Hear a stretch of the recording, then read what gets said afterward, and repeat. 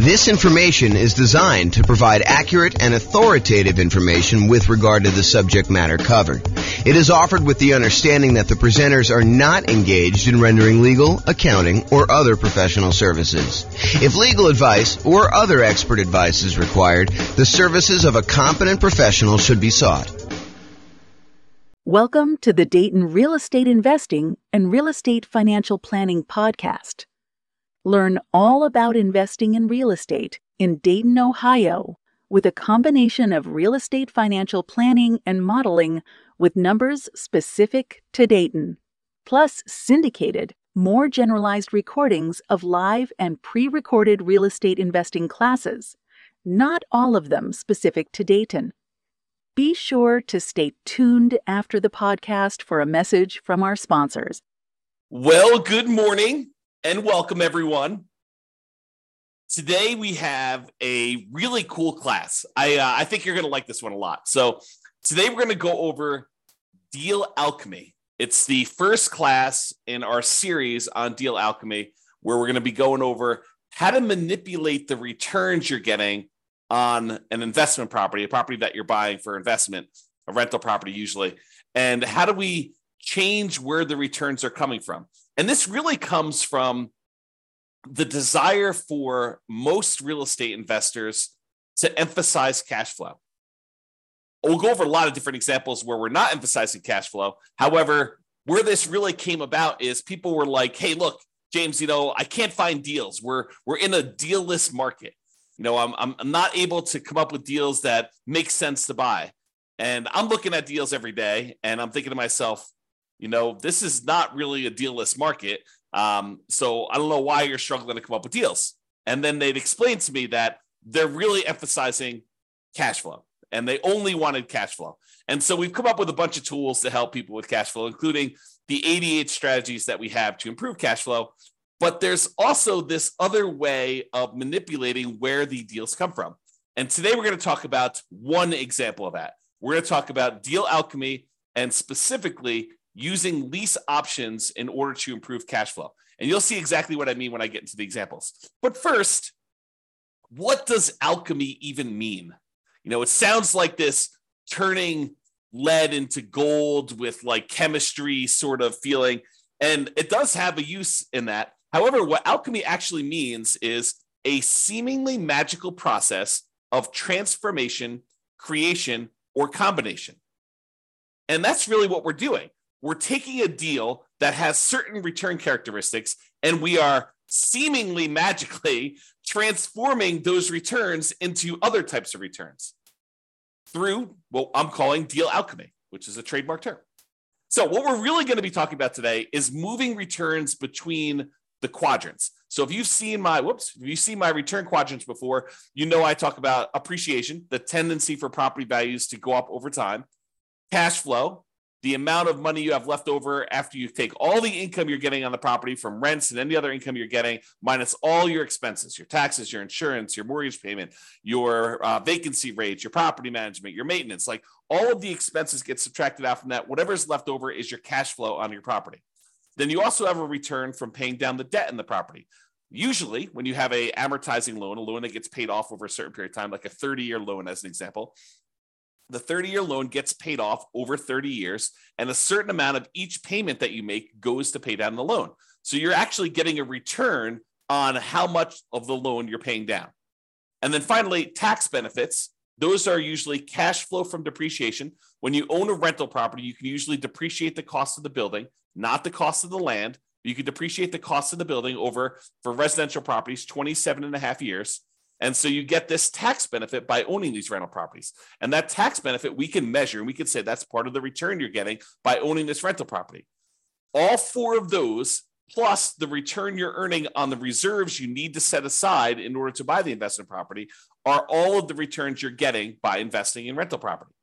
And what we're going to talk about today is how do you move returns between these quadrants, especially for those that want to really get more of the cash flow part of the return. Okay. So oversimplified lease options. So I'm going to use an example of a lease option, someone who is buying a property with the intention of leasing it to somebody and giving them the option to buy it from them later. So you give a tenant buyer is someone who is a tenant on the property, but ultimately they're going to become a buyer of the property from you. Okay. So you're going to give a tenant buyer the option to buy the property from you for a fixed price. So here's where we're moving the returns around. What we're saying to them is, look, we are going to set the price today for you to buy the property anytime in the next year or 2 or 3 or whatever it is. And so what we're going to do is we are going to limit the amount of appreciation we can earn on a property. And in a lot of cases, we will lower the amount of appreciation we could get on a property. Okay. So for example, let's say we say to the tenant buyer, you've got this $400,000 property. I will allow you to buy the property from me anytime in the next year for, let's call it $410,000. Okay. So now we've limited the amount of appreciation we can get on that property to $10,000. We've traded appreciation for the other benefits we would get by doing a lease option. And you might say, so what do you get by doing a lease option? Well, in a lot of cases, when you do a lease option, you get improved cash flow. A tenant buyer coming in to rent the property is usually going to be paying on the higher end of the rent range, and sometimes a little bit more. Okay, so let's say rent on the property was normally, $2,000 a month. And let's say really the rent was a range, because that rents are not exact, right? Rent is not always $2,004.37.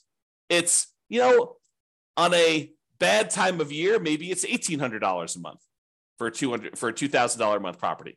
And maybe during a good time of year for the right tenant coming into the property, maybe it's $2,200 a month. And maybe the range is, most of the time during the year, somewhere very closely between $1,900 and $2,100. And so that rents are this range. And when you do a lease option, we tend to be on the high end of the range. So instead of getting what we thought might be $2,000 a month on this property, maybe we're getting $2,100 or $2,200, or maybe an extreme example, maybe we're getting $2,300 or $2,400. Okay. So in this case, with the oversimplified lease option example, we are getting a tenant buyer to come in to buy an option from us, because you're going to pay for it. We're going to talk about that here in a second.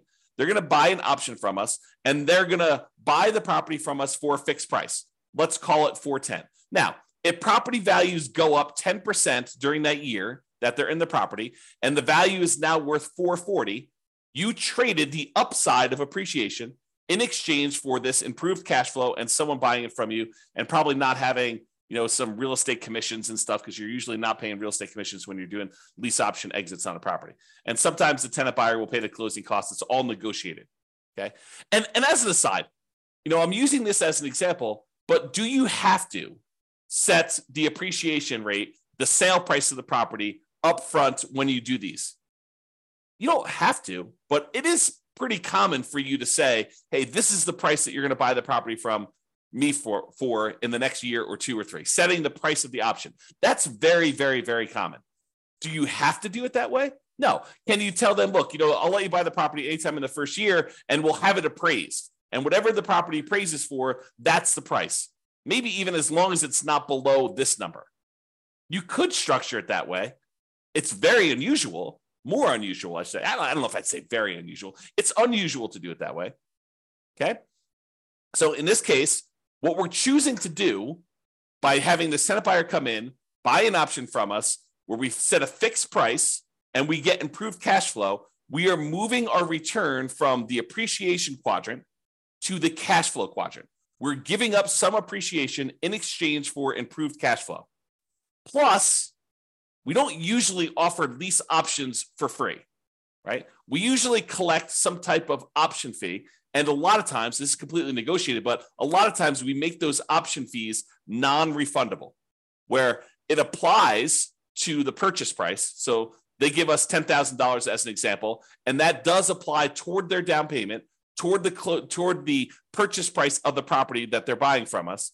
But if they don't buy from us, they forfeit that. We keep it as the option fee, something that they paid in order to have the right to buy the property from us for a certain price, but not the obligation. Okay. So we might, in this example, collect $10,000 as an option fee for them to have the right to buy the property for some fixed price. Let's call it, 410 or whatever it was. And in exchange for that, we are going to get, an improvement in cash flow. In this example, I'm just going to use a really modest $100 per month increase in cash flow. So we're going to pay $100 more per month in addition to that. And we're going to sell it for 2% appreciation. So we're going to go ahead and say the price of the property today is whatever it is, $400,000. We're going to sell it for 2% more, or $408,000. Now, in most markets, over a very long period of time, appreciation might be closer to 3%. So we're giving them an incentive to buy by saying we're going to lock the price in at a small increase of what we think it will be. The property can go down in value in that year. It could go up a lot more than that. Just realize we're setting it for 2%. So you might be able to do better than the numbers I'm talking about. For example, you might be able to do much better than the $100 per month improvement in cash flow. I'm just demonstrating how this works so that you can understand how Deal Alchemy works and how we're going to move the returns. Okay.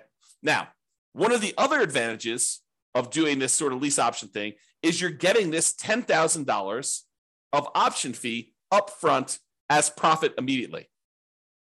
So how do you count that? If you bought this property and you're immediately putting a tenant buyer in there, how do you count the $10,000 that you just got back as an option fee? Is it sort of like a rebate on the down payment that you put up? So if you had to put up $100,000 to buy this $400,000 property because you put 25% down, so now you got $10,000 back immediately when you put your tenant buyer in there. So really you only have $90,000 invested in the deal. Is this sort of like a refund or a rebate on the down payment that you put up? You could think of it that way, and you could calculate your returns as if you had $90,000 in the deal because you really put out 100, you got 90 back almost instantaneously. So you only have $90,000 plus some closing costs plus your reserves, like all that other stuff. You can calculate it that way, or you could say, "Hey, look, this $10,000 of profit that I have immediately, that's cash flow." And so really, you didn't get $100 a month extra in cash flow over that first year. You got $100 times 12 months, $1,200 plus $10,000 more in cash flow in that first year.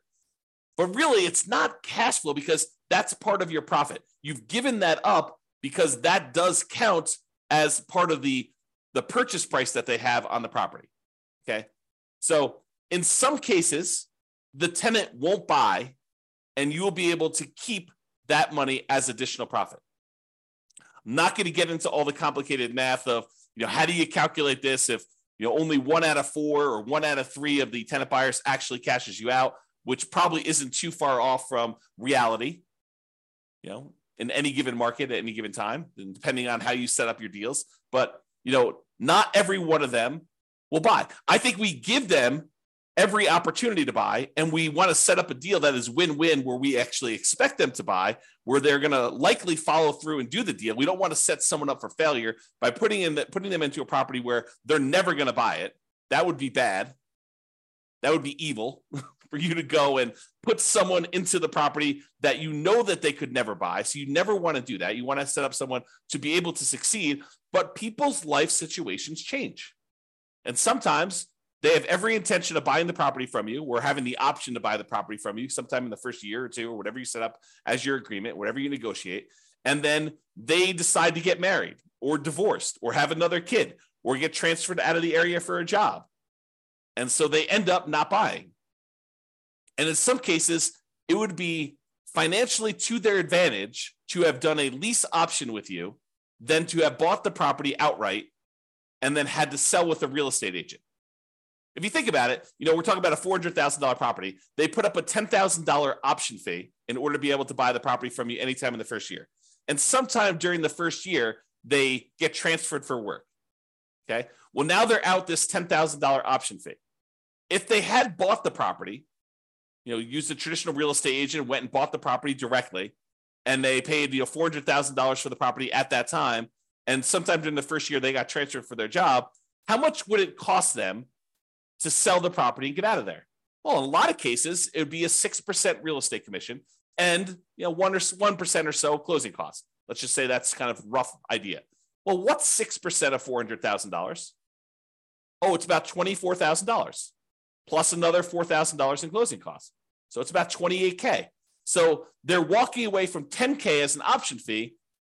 That's better than if they had to pay $28,000 to get out of the deal because they had bought it. So it doesn't necessarily mean them walking away from the option fee is not necessarily worse than if they did something else. Just realize that. Okay, so now let's talk about doing this kind of like deal alchemy stuff. So with the traditional rental, and I don't think I actually use $400,000. I think the numbers are slightly different. So we'll have to go ahead and just look at what these actual numbers are, and you'll see how they change. But realize we're not talking about a $400,000 property anymore. I just don't remember what I used. So I prepared these classes like a week in advance in most cases. Okay, so traditional rental. So in the case where they're not doing the lease option, if we just had the traditional rental, they may have $11,000 expected profit in appreciation year one. I think I'm using 3% there.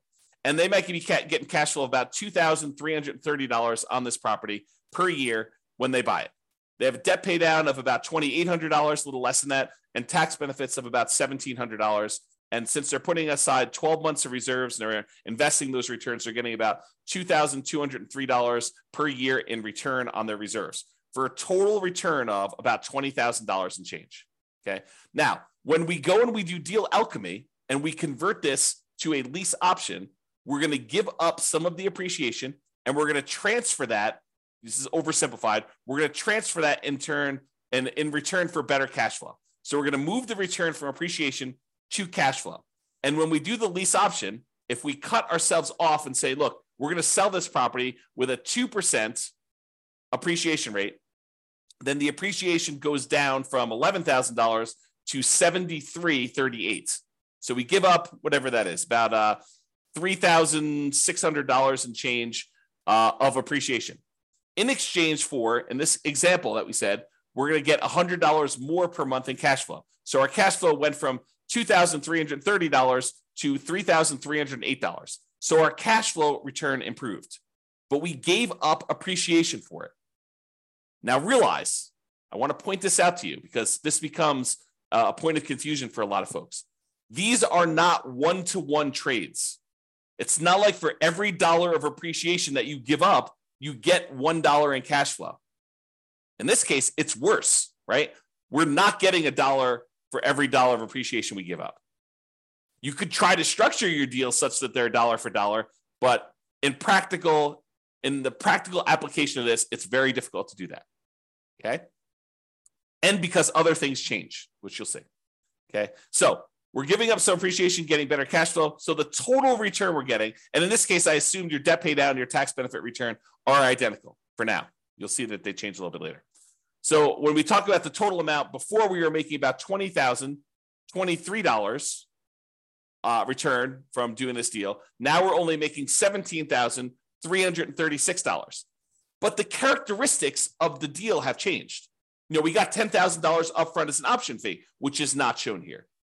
We got, instead of getting only $2,330 per year in cash flow, now we got an extra $100 per month in cash flow, $3,308. So our cash flow is improved. And the appreciation, which you don't usually see until the end, got declined. I mean, it got reduced. Okay? All right. I guess I have a note here. Collect $10K option fee, increase cash flow by $100 a month, sell for 2% appreciation. So that was what I had on there.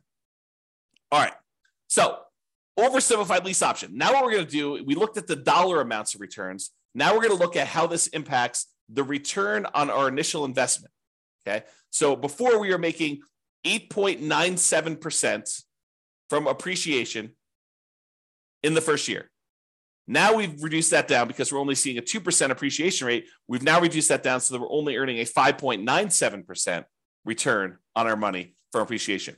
And cash flow, we are earning 1.8% return from cash flow, your cash on cash return on investment. Now we're earning 2.6%. So cash flow is increased as a return. And our overall return, when you take into account appreciation and cash flow and debt pay down and the tax benefits and the return from reserves, went from 16.24% to now 14.04%. So in this example, using this type of deal alchemy, because we are emphasizing cash flow and we're trading appreciation for the benefit of cash flow now, we've reduced our return from 16.24% to 14.04%. So we've overall reduced our overall return, but we've traded this for improved cash flow and moving some of the profit to the front of the deal by collecting that $10,000 option fee. Okay? Now, when you think of that $10,000 as being a rebate on your down payment, it impacts other parts of the return. It impacts like how much the percentage of return is, because now you have less in the deal. Instead of putting $100,000 up as our down payment, now maybe we only put $90,000 up. Okay. And so you can look at that and see what the return is. So for example, now we traded appreciation for cash flow, tax benefits, and debt pay down. We've kind of moved this return and exchanged it for these other three areas. So the overall appreciation went from 8.97 down to 6.45. And the cash flow went up from 1.8 to now 2.81. And the tax benefits went from 1.38 to 1.49. And debt pay down went from 2.29 to 2.47. So what we did is we traded this appreciation because we took that $10,000 option fee and we looked at it as if we had gotten a rebate on our down payment. That's how we decided to apply that $10,000 option fee. And you could choose how you want to apply that. You know, when you do your calculations, you could say this is really a refund of my down payment, or you could look at it and say this is cash flow, which would really improve cash flow a lot more than $100 a month, right? So you can look at all those. So the overall total return, looking at appreciation, cash flow, debt pay down, tax benefits, and reserves, went from 16.24 to 15.17.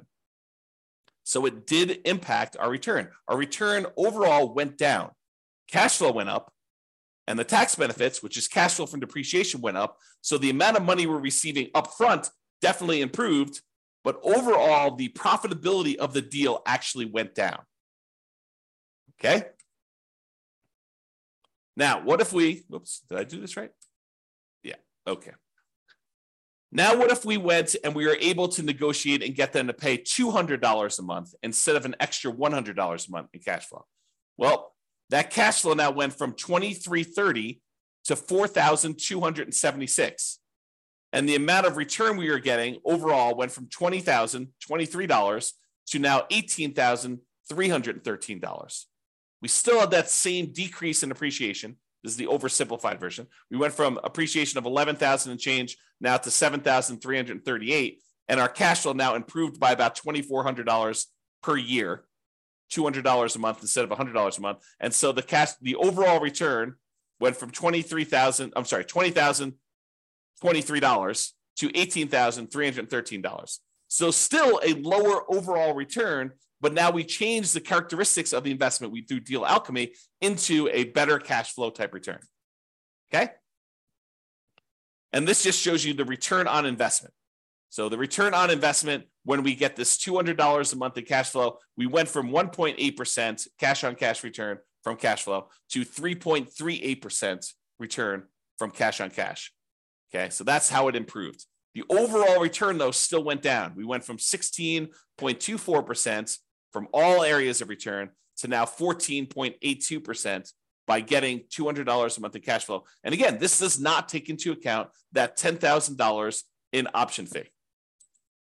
Okay, if we apply the option fee, it would be very different, just like it was before. All right, this is just a chart. I'm not going to go over this, but this shows you how each of the four change. So this is the traditional rental. This is the lease option with, I think, $100 a month in cash flow. This is the one where you apply the $10K option fee as a discount to as a rebate to your down payment. And then this one is the lease option where we get $200 a month. And it just shows you the overall returns up here. And then each one of these breaks down the return. So this is the blue one is the return from appreciation, just like it is in these charts. The green ones are cash flow. Red is debt pay down. Yellow is cash flow from depreciation. And the gray area is your return on your reserves. And you can see how these change depending on which way you do it. Okay? So, in conclusion, you can utilize Deal Alchemy to modify where the returns are coming from. One example is using a lease option, where we've now traded appreciation for some option fee up front and improved cash flow in most cases. Okay, that's really what we're doing. We're manipulating the deal. You know, the definition of alchemy was a seemingly magical process of transformation creation, or combination. That's what we're doing here. We're basically taking a deal and through a seemingly magical process, we're manipulating where the returns are coming from, the types of returns we're getting on the property. Okay? Moving returns is not always a one-to-one change. You don't get 1% in cash flow in exchange for 1% of appreciation.